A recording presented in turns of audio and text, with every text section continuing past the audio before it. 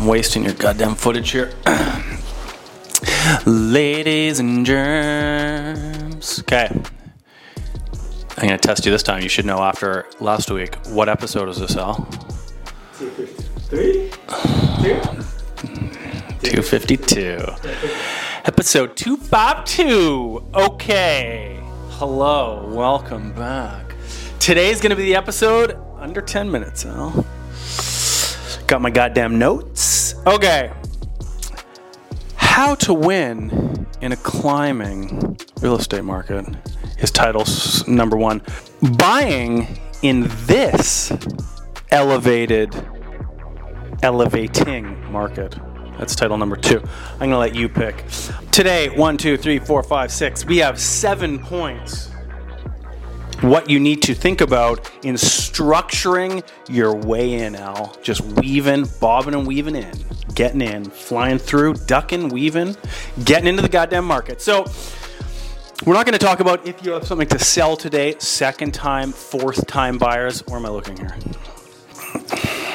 You all notice this. This is an Al screw up here. Lost the puff. Unbelievable. There are a variety of things we can do to try and solidify our position as successful buyer in the current climbing market. 7 points. Now, on all aspects of your offer, you can manipulate to benefit the seller while staying protected naturally. But today we're going to dive into each of those. Now, again, first time buyer, fourth time buyer. We're not going to get into the selling side if that's tied to your next purchase. But today we're just going to deal with the buying side. So we're going to start. Some of this may be very obvious. It's obviously been discussed 15.5 million times before, but I haven't done it in a while. And today we're on the coffee couch. And this is the last place Ben made an appearance on the video, now that I think of it. And we may not even have been in here since he made an appearance on the video, now that I think of it, Al. We're going to start with financing. So, obviously, be pre-approved. You can actually get pre-approval letters, commitment letters from your mortgage broker or specialist to physically have to prove that you are pre-approved. Because a lot of the stuff out here, yeah, my buyers can buy it, they're pre-approved. We're not wasting anyone's time. We're here in a listing that we're looking at that we can actually afford and may potentially want. Obviously goes without saying and is assumed, and there's a lot of just verbal trust. But that's all fluff. When it comes to the actual offer, and if you're in multiples, we need cold, hard facts, Al. The other agent wants to know what the hell's going on, and he wants reinforcing data. So we can get a pre-approval letter, commitment letter from your mortgage specialist to show that you're applicable to the purchase amount that you're writing down on a piece of paper to offer on their property. So another peace of mind for the seller. Point number 1. Point number 2, always have your deposit ready. If you're going into multiple offers, if you are subject free, which we're going to discuss shortly, have the deposit with you.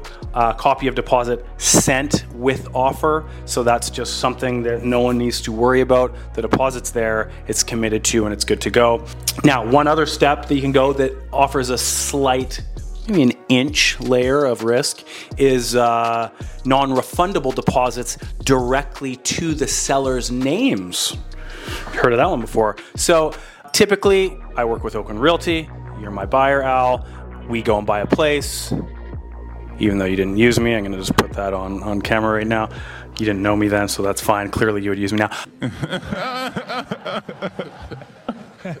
That you're going to write your deposit check to Oakland Realty Ltd. and Trust. It's held in third-party trust in my brokerage account. You can write the check directly to Mr. and Mrs. Shawnigan, and it goes directly into their personal account. Now, if you do this, it's one layer of clarification. Oh, this offer, we get money. I get it in my account today.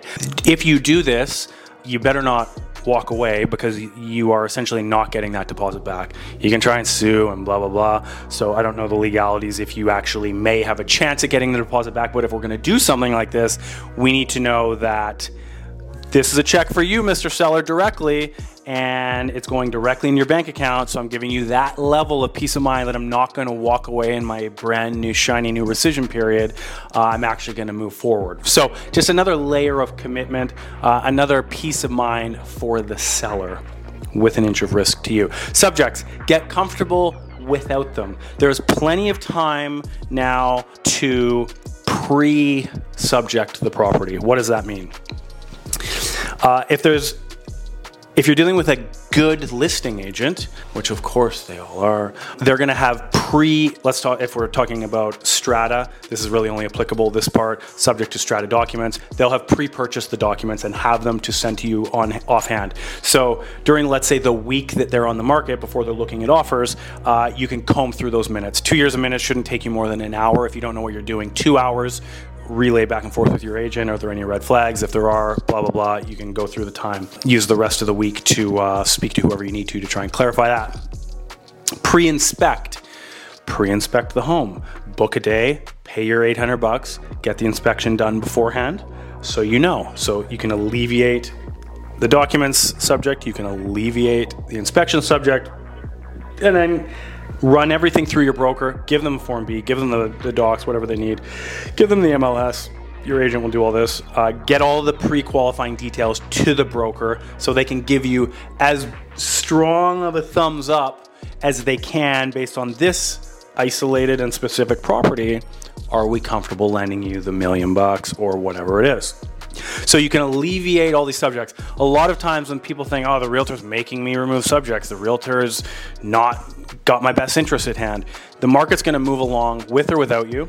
So the realtor is, while going through these things ahead of time, got your best interest at hand, but giving you the best bet to the house. The subject is access to information, remember. You're pre-qualifying information. So if you can do that before you offer, it's the exact same thing as if you do it after you offer. So give yourself a head start. Do it all before. A letter. Al, this is always an interesting one. You can write a personalized letter. Did you do this when you bought? Did you buy in multiples or anything, or was it normal market? It was normal. Before. Lucky man, Al, lucky man. So you can write a letter to the seller. Jim and Jane, we need this home. I grew up 3 blocks away. My kids play soccer in the field 2 blocks down. Here's a family photo of us at Christmas. The dog down there, Chip, Big Chip, he's since died. It's really tough on the kids. We just want them in a familiar area. Grandparents are 3 blocks away. Went to elementary school down in Kitchener. I need to be back near my roots. I want my kids to go to this elementary school. All the bullshit should be included in the letter. Family photo, always a perfect add-on, just to pull those heartstrings, Al. Just pluck away at them. Some sellers will give 2 shits, and others will eat it up. You would be surprised. I've won many a multiples with the letter on its own, Al.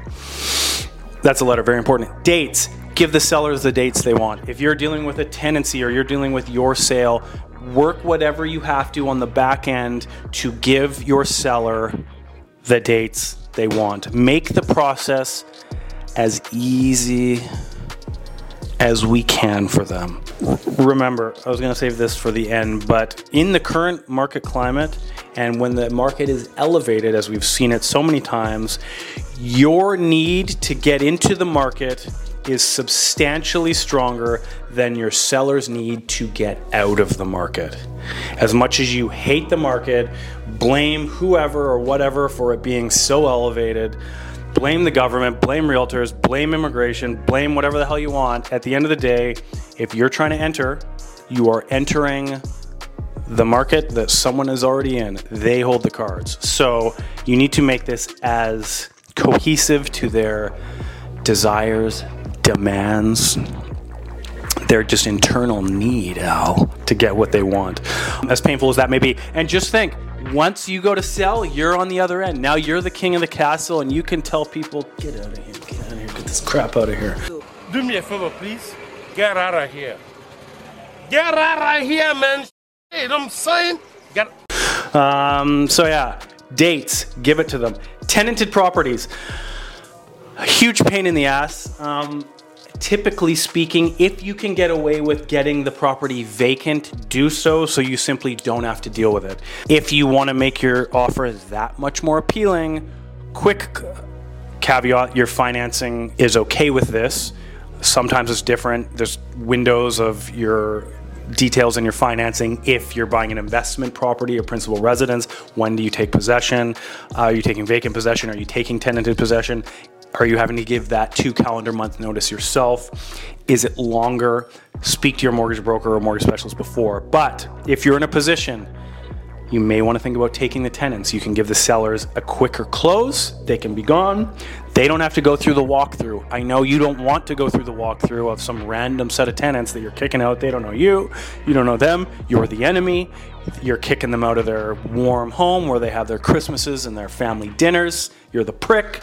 But this, in the eyes, always remember, of the seller, those big blue eyes that we're trying to look appealing in front of, this will be a lot of weight and BS off of their plate. So this is a little bit above and beyond, I would say. Similar level, inch of risk to the deposit directly to the sellers. But you can understand how this will make your offer look a lot more appealing. They'll be able to get their money faster and everyone gets to move on. Don't forget to tell your realtor, the realtor should know this obviously, but always remember to write in that the damage deposit, there may be a pet deposit, gets moved over to you via the statement of adjustments. Okay, we don't want to forget that. No one wants to pay a damage deposit out that they didn't receive themselves. And you don't want to chase the seller for anything else because he's gotten his money, he or she. Be careful these days, Al. Has gotten his money, her money, their money, and ran. Last but not least, other offer structure. Slouching. You should have told me I was slouching. Oh, it's not going to come across well. Like a damn slob over here. Always, if you're going into multiple offers, always, I need zooms on this, Al. Always. Now zoom out. Put your best number first. Don't assume, hope, wish that they're going to come back and say, you're in the top 2. You want to come and renegotiate? I just had got done feeding my chickens, watering them and stuff. It's a waste of time. It's risky. And why leave it up to them? Give your best number first round. You're in multiples. Give your best number. Don't take any risks. It's a waste of time. You don't want to hope that they're going to come back and ask you to revise higher. Play that game. If they do, no, we're already at our top. We're fine. We're done. Clean, easy. Because you never know. They could be bluffing. Not that realtors lie, Al, but we may bluff from time to time. And so the offers are really close. Want to come up, then you're just competing against yourself and you're never going to know otherwise. Not that realtors lie, but some gray areas from time to time. These circumstances get stressful. So first number is your best number always when you're competing is number 1. Number 2, how do you pick that best number? This is my rule of thumb, Al. Listen carefully because when you and I work together to get your next place and we're in multiples, this is exactly what I'm going to tell you. When picking a number, if you would be happy with the property selling to someone else for $1,000 more than what you paid, then that's your top number. So if you're like $1,032,000, if it goes for $1,033,000, too much, I'm happy. $1,032,000 is your number. Okay? Is that clear? That's how you have to structure your number. That's how you have to deliver your number. The number is of excess importance here. Because all the other fluff I talked about is all secondary to the number. Sometimes dates is very important, but everyone always wants the number. Okay? And then I'm going to revisit this. In the current climate or in a climbing market, you need to get into the market more than the seller needs to get out. Let that sink in, okay? That's it. How long? Just under 15. Ooh! That's it, Al. I'm going to let you pick the title this week. It needs to be a little bit more wordy. I need some more SEO. We need to talk about that too, actually. Okay. That was 252. Yep. 252 in the books. Thank you. I didn't send you my picture. This is gonna go in. This is life-changing here. The wife is not impressed. Okay, feast your eyes on this, Al. Rest on this. Well, I need office headlights too. It just gets better and better out there. I don't know. I don't know what to say. I'm blessed. It is what it is. See you at 253.